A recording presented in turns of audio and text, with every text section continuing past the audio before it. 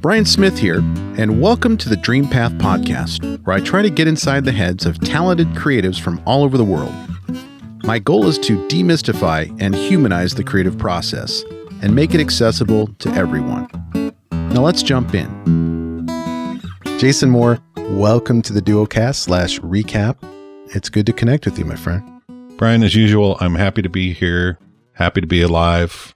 It's just an all-out good thing that you and I get together and talk and recap and do whatever we want. When I was a barista, there was a man that would come by. I was slinging lattes back in the early 90s. Right. And this man would say, I'd say, how's it going? And he would say, I woke up on the green side of the grass. That's all I can ask for. There you go. And it's kind of how I feel today. Yeah, that's a good concept. And then you have the Jimi Hendrix lyric, woke up this morning and found myself dead. So, those are the two extremes that I think about. So I like to look at the Jim Morrison point of view. Woke up this morning and got myself a beer. Okay. Yeah. Oh, yeah. That's actually a great lyric. And the music that it was set to was fun too. That's a song I haven't listened to in a long time. Yeah. I recommend it. Roadhouse Blues. Mm-hmm. Is that where he sings Mr. Mojo Rising? Or is that a different song? That's L.A. Woman. L.A. Woman. Okay. That's another good one. Yep. Classics. We're here to recap 2 episodes. We had Amber Sealey, which launched on our regular schedule last week, and Michele Civetta. Yeah. I cannot help but speak in an Italian accent when I say his name, because it's such a cool fucking name, Michele Civetta. Yeah. Is that racist to say Michele Civetta? Like to actually put I don't think so. An accent on it? I don't think so. Okay. I don't think so. I don't know. All right. Well, maybe our listeners could chime in and say whether it is or not. I don't. I find myself doing Italian accents once in a while too, except for mine are more New York Italian and they're usually profanity laced. Uh-huh. Well, that's racist. Yeah. So. Yeah. Now we know. No, it's not. Now we know you're a racist. I don't know what it is. No, no, my kids, I'm sure if I ask my kids, they'll tell me if that's not woke or, not woke enough. Right. But going back to Amber Sealey, let's talk about Amber. Okay.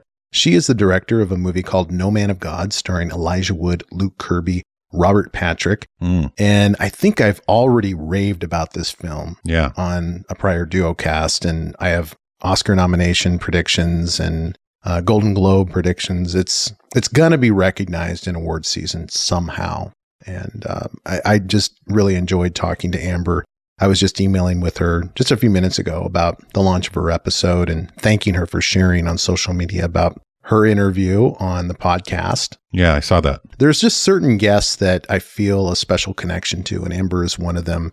I really appreciated not just her discussion and perspective on the film, the Bundy film, and why it's different from the rest, why it's important, but she had a pretty important perspective on how filmmakers, and especially older female filmmakers, can break into the business, and tips on how to approach getting started creatively in film. Right. You probably noticed over the last several months, there's been a common denominator with questions I asked toward the end of these interviews. And a lot of these questions are geared toward how do you do what you do? Because I just have a natural curiosity about it and fascination and complete admiration for creatives that are able to get into this space, have the courage to do it. Amber did it from a very early age. She was encouraged by her parents to do things creatively, made her way into acting and then into directing. And I just really enjoyed talking to her. Look forward to following her career after this movie. But I know you haven't had a chance to see No Man of God yet, but not yet. When it's available to rent, check it out. I think Odessa would enjoy it as well. Oh yeah, we've talked about it. We've talked about watching it. Nice.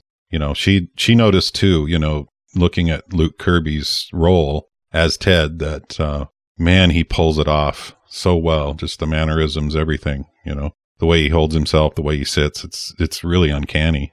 There's this certain look that he has that he gives Elijah Wood's character, who plays Special Agent Bill Hagmaier. Yeah. Where he's kind of looking down, and then his head is facing down, or his face is down, but his eyes are kind of peeking up Yeah. And it's this creepy, animalistic look that he has toward Elijah's character. Yeah, totally. I was totally creeped out by Luke Kirby, but also captivated too. He's a very handsome dude.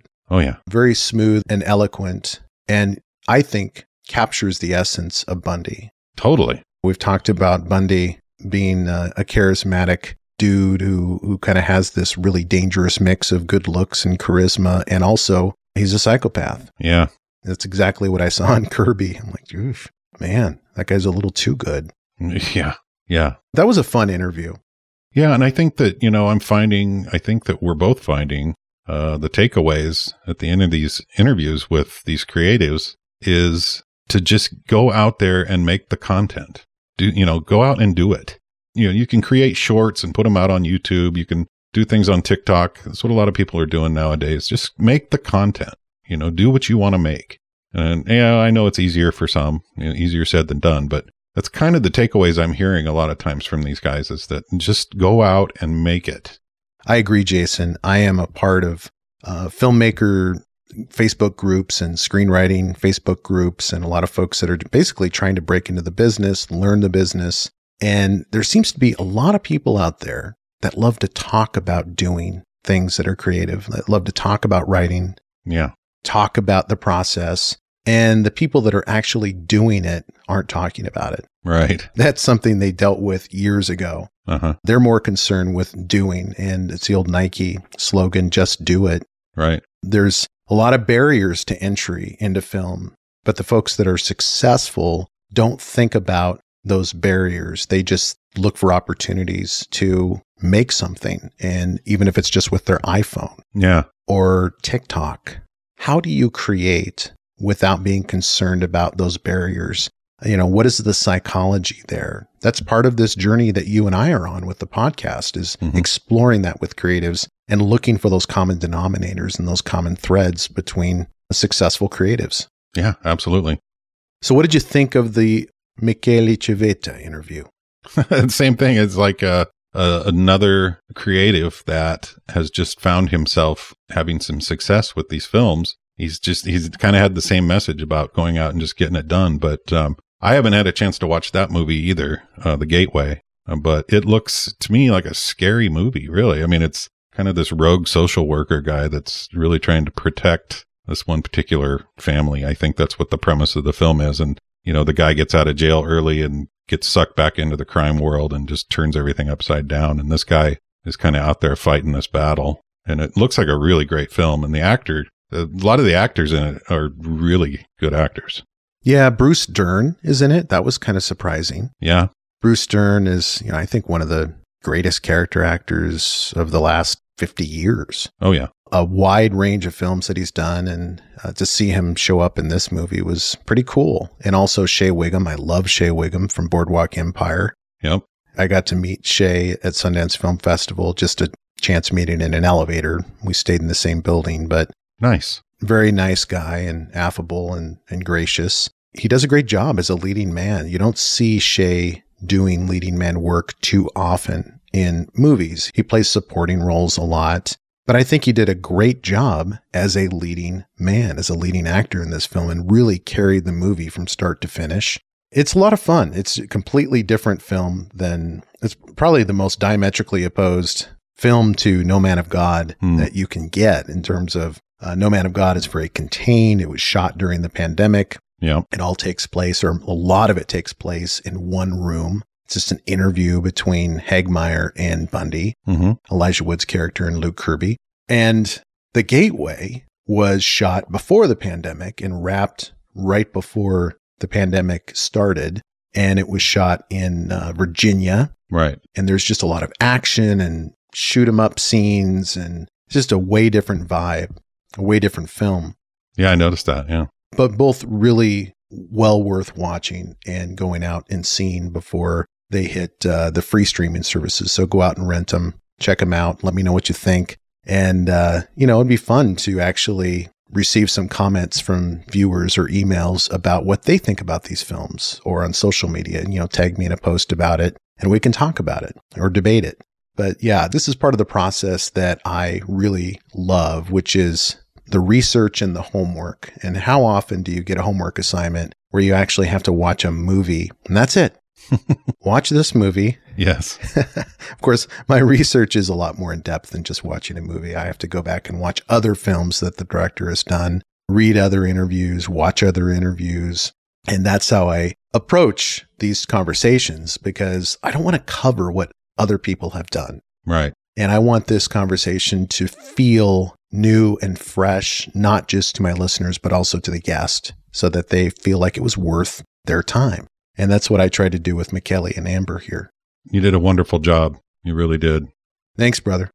We have some pretty fun news to report. Okay. A prior guest, her name is Jess Brunetto. Oh, yeah. She is the writer and director of a short film that made it into South by Southwest and other film festivals called Sisters. That's right. And that was a great short film. And I don't say that often about short films, because it's just really hard to make good, compelling, funny short films. But she did it. Right on. And hit it out of the park. But we talked to her a few months ago.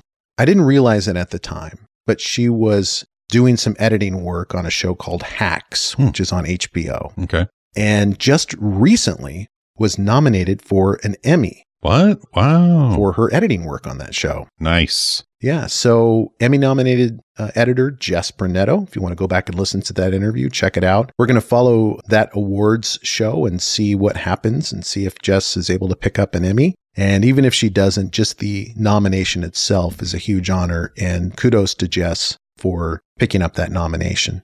Absolutely. Congratulations. It'd be nice to touch base with her again, see how she's doing. And hopefully she'll have an Emmy to talk about. That would be great. So more news, Jason, before we move on to what's next and wrapping up. You may have seen some social media posts that I've done recently about Helium Network. Oh, yeah. Helium will be running episodes of Dream Path Podcast on their internet radio station. Nice. Every Saturday at 5:30 Eastern, 2:30 Pacific, there will be a new episode of Dream Path Podcast running. And when I say new, I use that term loosely because they are starting from the beginning. They're going back to older episodes, and they're going to run a new episode every week until they're caught up. And we're not going to play every single episode because I think they have to be an hour or less. And many of my interviews, especially toward the beginning, were quite lengthy. Some of them were hour and 15 minutes, hour and 30 minutes. Yeah. So we'll see which ones they decide to run. But I am honored and super excited to have Dream Path Podcast on a new platform like internet radio. I've never been part of something like that before. I'm sure it's going to be a new audience, and we're going to have engagement from new listeners and going to be building this Dream Path community that way.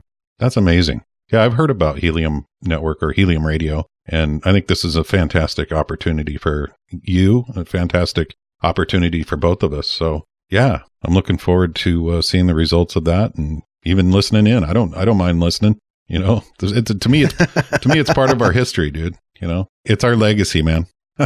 Totally. Yeah, it's neat to go back and listen to older episodes and see how the show has evolved. Oh, yeah. And how we switch things up with the intro and the mid-roll and the outro. And yep.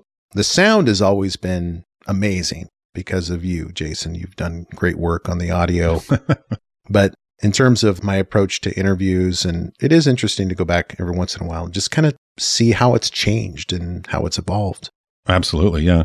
You were texting me the other day saying, what's going on? You know, what kind of content do we have lined up for October? So I wanted to share with you and the listeners that, of course, we have a couple of interviews that are in the can, so to speak. We have already recorded an interview with a musician by the name of Jeff Fielder out of Seattle. Nice. He is a sideman. He's a frontman. He's a songwriter. He has an album from 2006 called The Last Disguise, which is awesome, by the way. You should check it out. Okay. He has a new album out with his wife, whose name is Tekla Waterfield. And it's kind of a folk album, kind of folksy. It sounds a little bit like Cowboy Junkies, or at least inspired by perhaps a little bit. Oh, yeah. Okay. Pretty mellow, but also has some catchy tunes as well. You know, I'm not very good at music criticism, so it's kind of like wine. If you put wine in front of me, a red wine and a white wine, I'm I'm going to describe it as either good or bad. I'm not going to be able to tell you if there's notes of oak or cherry in those glasses of wine. Same thing with music. I either like it or I don't. And I really liked Jeff and Tekla's new album that's out this year, actually. But I had fun talking to Jeff about his career. And, you know, Jeff has worked with some amazing musicians over the last 20 years and has a lot of fun stories to tell about his journey into music. And as you know, I got to see him live with Al Johannes a couple weeks ago. That's right. And that made for, you know, a little more interesting conversation because I got a chance to see him right before we spoke. And then another interview we have in the can is a film director by the name of Rebecca Escrees. Cool. And she directed a movie called What Breaks the Ice. And What Breaks the Ice is kind of a crime thriller, kind of a relationship movie. It's hard to describe exactly what it is, but it's set in the summer of 1998. So it's an interesting era to cover. Kind of the end of toward the end of Bill Clinton's presidency, and that was referenced. His impeachment was referenced. Monica Lewinsky was referenced throughout the film a couple of times to give you a sense of what era we're in when we're watching it. Yep. It stars Madeline Klein, Lucas Gage, Sophia Hublitz, and great actors, by the way. And it's, you know, a movie I watched with Isabel, my youngest daughter, and it was fun to watch a movie with her when there are themes in the movie that have to do with consent, that have to do with revenge. And, you know, there's a different perspective that young folks provide on certain issues. It's fun to process those questions with younger people when you're watching movies like this. And so I talked to Rebecca a little bit about that and shared that I did watch the movie with my youngest, and it made for a great conversation. So looking forward to launching that interview in early October. When the film launches. I think it's going to premiere in early October sometime. So we're going to time the launch of that episode with the launch of the film. Very cool. Very cool. Looking forward to that, actually. You know, I'm actually pretty excited for the interview with Jeff Fielder. You had sent me a link to a YouTube video that was actually the concert that you went to. And I think there's one or two songs by him up there. The one that really caught my ear was a version of Mark Lanigan's 100 Days. That is so good. Yeah. He toured with Mark Lanigan for years and has recorded with him. And Mark Lanigan, I think, you know, you and I both share a lot of love and reverence for Mark Lanigan, consider him to be one of the Pacific Northwest legends. Absolutely. Musically. Yep. Anyone who is so closely tied to Mark and his musical history is someone I'm fascinated to talk to. And Jeff is one of those people. Yeah. Mark Lanigan. Wow. Jeff is a guy who he refers to himself as the Forrest Gump of rock and roll. That's right. You know, you and I were chuckling about that. But when I was doing research for the interview, I stumbled across a 2016 documentary on Duff McKagan from Guns N' Roses. Oh, yeah. And look who pops up in the movie. Like in the first 10 seconds of the film. It's a concert movie a little bit. You know, there's Jeff Fielder playing guitar right next to Duff McKagan at the Paramount or some theater in Seattle. Right on. And it's true. This guy just pops up everywhere. And it's because every rock legend in the Seattle area, frankly, across the country, considers Jeff to be an amazing guitarist, number one. Number two, completely reliable, someone you can trust to provide everything that's needed in terms of support on stage, performing live or recording. He tours with Indigo Girls and specifically with Amy Ray and her solo act, which I love because I love the Indigo Girls and I love Amy Ray. Oh, yeah. So we're rambling on and on about Jeff Fielder for a good reason. He's just an incredible guy, an incredible musician, and it was a fun chat. Yeah. I listened to some of it and started editing, and it's a really good interview. I was glad that he sent that WAV file of his audio, so it's going to sound like we're in the same room together. Yeah, it's very, very smooth. Right on. Hey, before we wrap up, I kind of want to make a statement, I guess. An apology, maybe, for comments that I made about Keith Richards in the last Duocast. We were talking about Charlie Watts and his passing, and I was kind of jokingly sort of pointing at Keith Richards like, you know, what the heck, this guy's still kicking, you know, but I didn't mean any disrespect about it, and I haven't gotten any comments or anything about it. I just wanted to come out and say that yeah, I don't think that's right. I don't think it was right to really make fun of Keith. He's always been, like, over the last few decades, kind of the butt of jokes when it comes to like health or sobriety or whatever, and people make fun of him, kind of like people do with Ozzy Osbourne. You know, they just kind of tend to make fun of him because they've pretty much wrecked their bodies or whatever just over the years of drug abuse and things like that. So there's a couple of factors, you know, as far as Charlie Watts. First of all, Charlie was older than all the rest of them. He was about 5 years older than Mick and Keith. So, you know, he was older and he just had a medical procedure done. You know, the older you get, these medical procedures, surgeries, whatever, they become more risky. So there's that factor. I also saw an interview with Charlie Watts, 60 Minutes interview, where he talked about his struggles with heroin addiction and alcoholism. And so it kind of made me feel bad because he too dealt with that stuff too. It wasn't just Keith Richards in the band that was using drugs. And I think that was just a common thing in the 60s and 70s to, you know, experiment with these kinds of things. And so he had his own struggles. So I just wanted to say that I wasn't really trying to poke fun at Keith Richards. I mean, it's amazing that these guys made it as long as they did, you know, but I hope they can continue on, and I won't make fun of Keith Richards anymore. Well, you know, let me say this. You're still going to hell. So that's not really changing. Oh. But I appreciate the effort, and I'm sure God does too. So, you know, maybe he'll let you slide in. No, there's too many other things. No, it's nice of you and sensitive of you to reflect back on statements that you've made. But I think between you and I, we've probably stumbled a few times over the years when we try to make jokes about things that maybe we shouldn't, or make light of things that we shouldn't. Right. But I still don't think that your statements were insensitive. But hey, there's no harm in going back and thinking about and rethinking, you know, comments that you've made and trying to be a more sensitive, woke, kind, and caring person. So that's what I love about you, Jason. Well, I appreciate that. I just didn't think it was right. I mean, of course, we're going to, throughout time, people have, like I said, he's always been the butt of jokes when it comes to those sorts of behaviors and things like that. And when actually, probably the majority of the people that were in bands in the 60s and 70s had a brush with drug use of some sort. So those types of drugs are not to really screw with. They're very addictive. And Charlie dealt with it too. So, you know, and John Lennon dealt with it. And, you know, there's a lot of famous musicians, you know, Jerry Garcia got hooked on heroin. So it's not just Keith.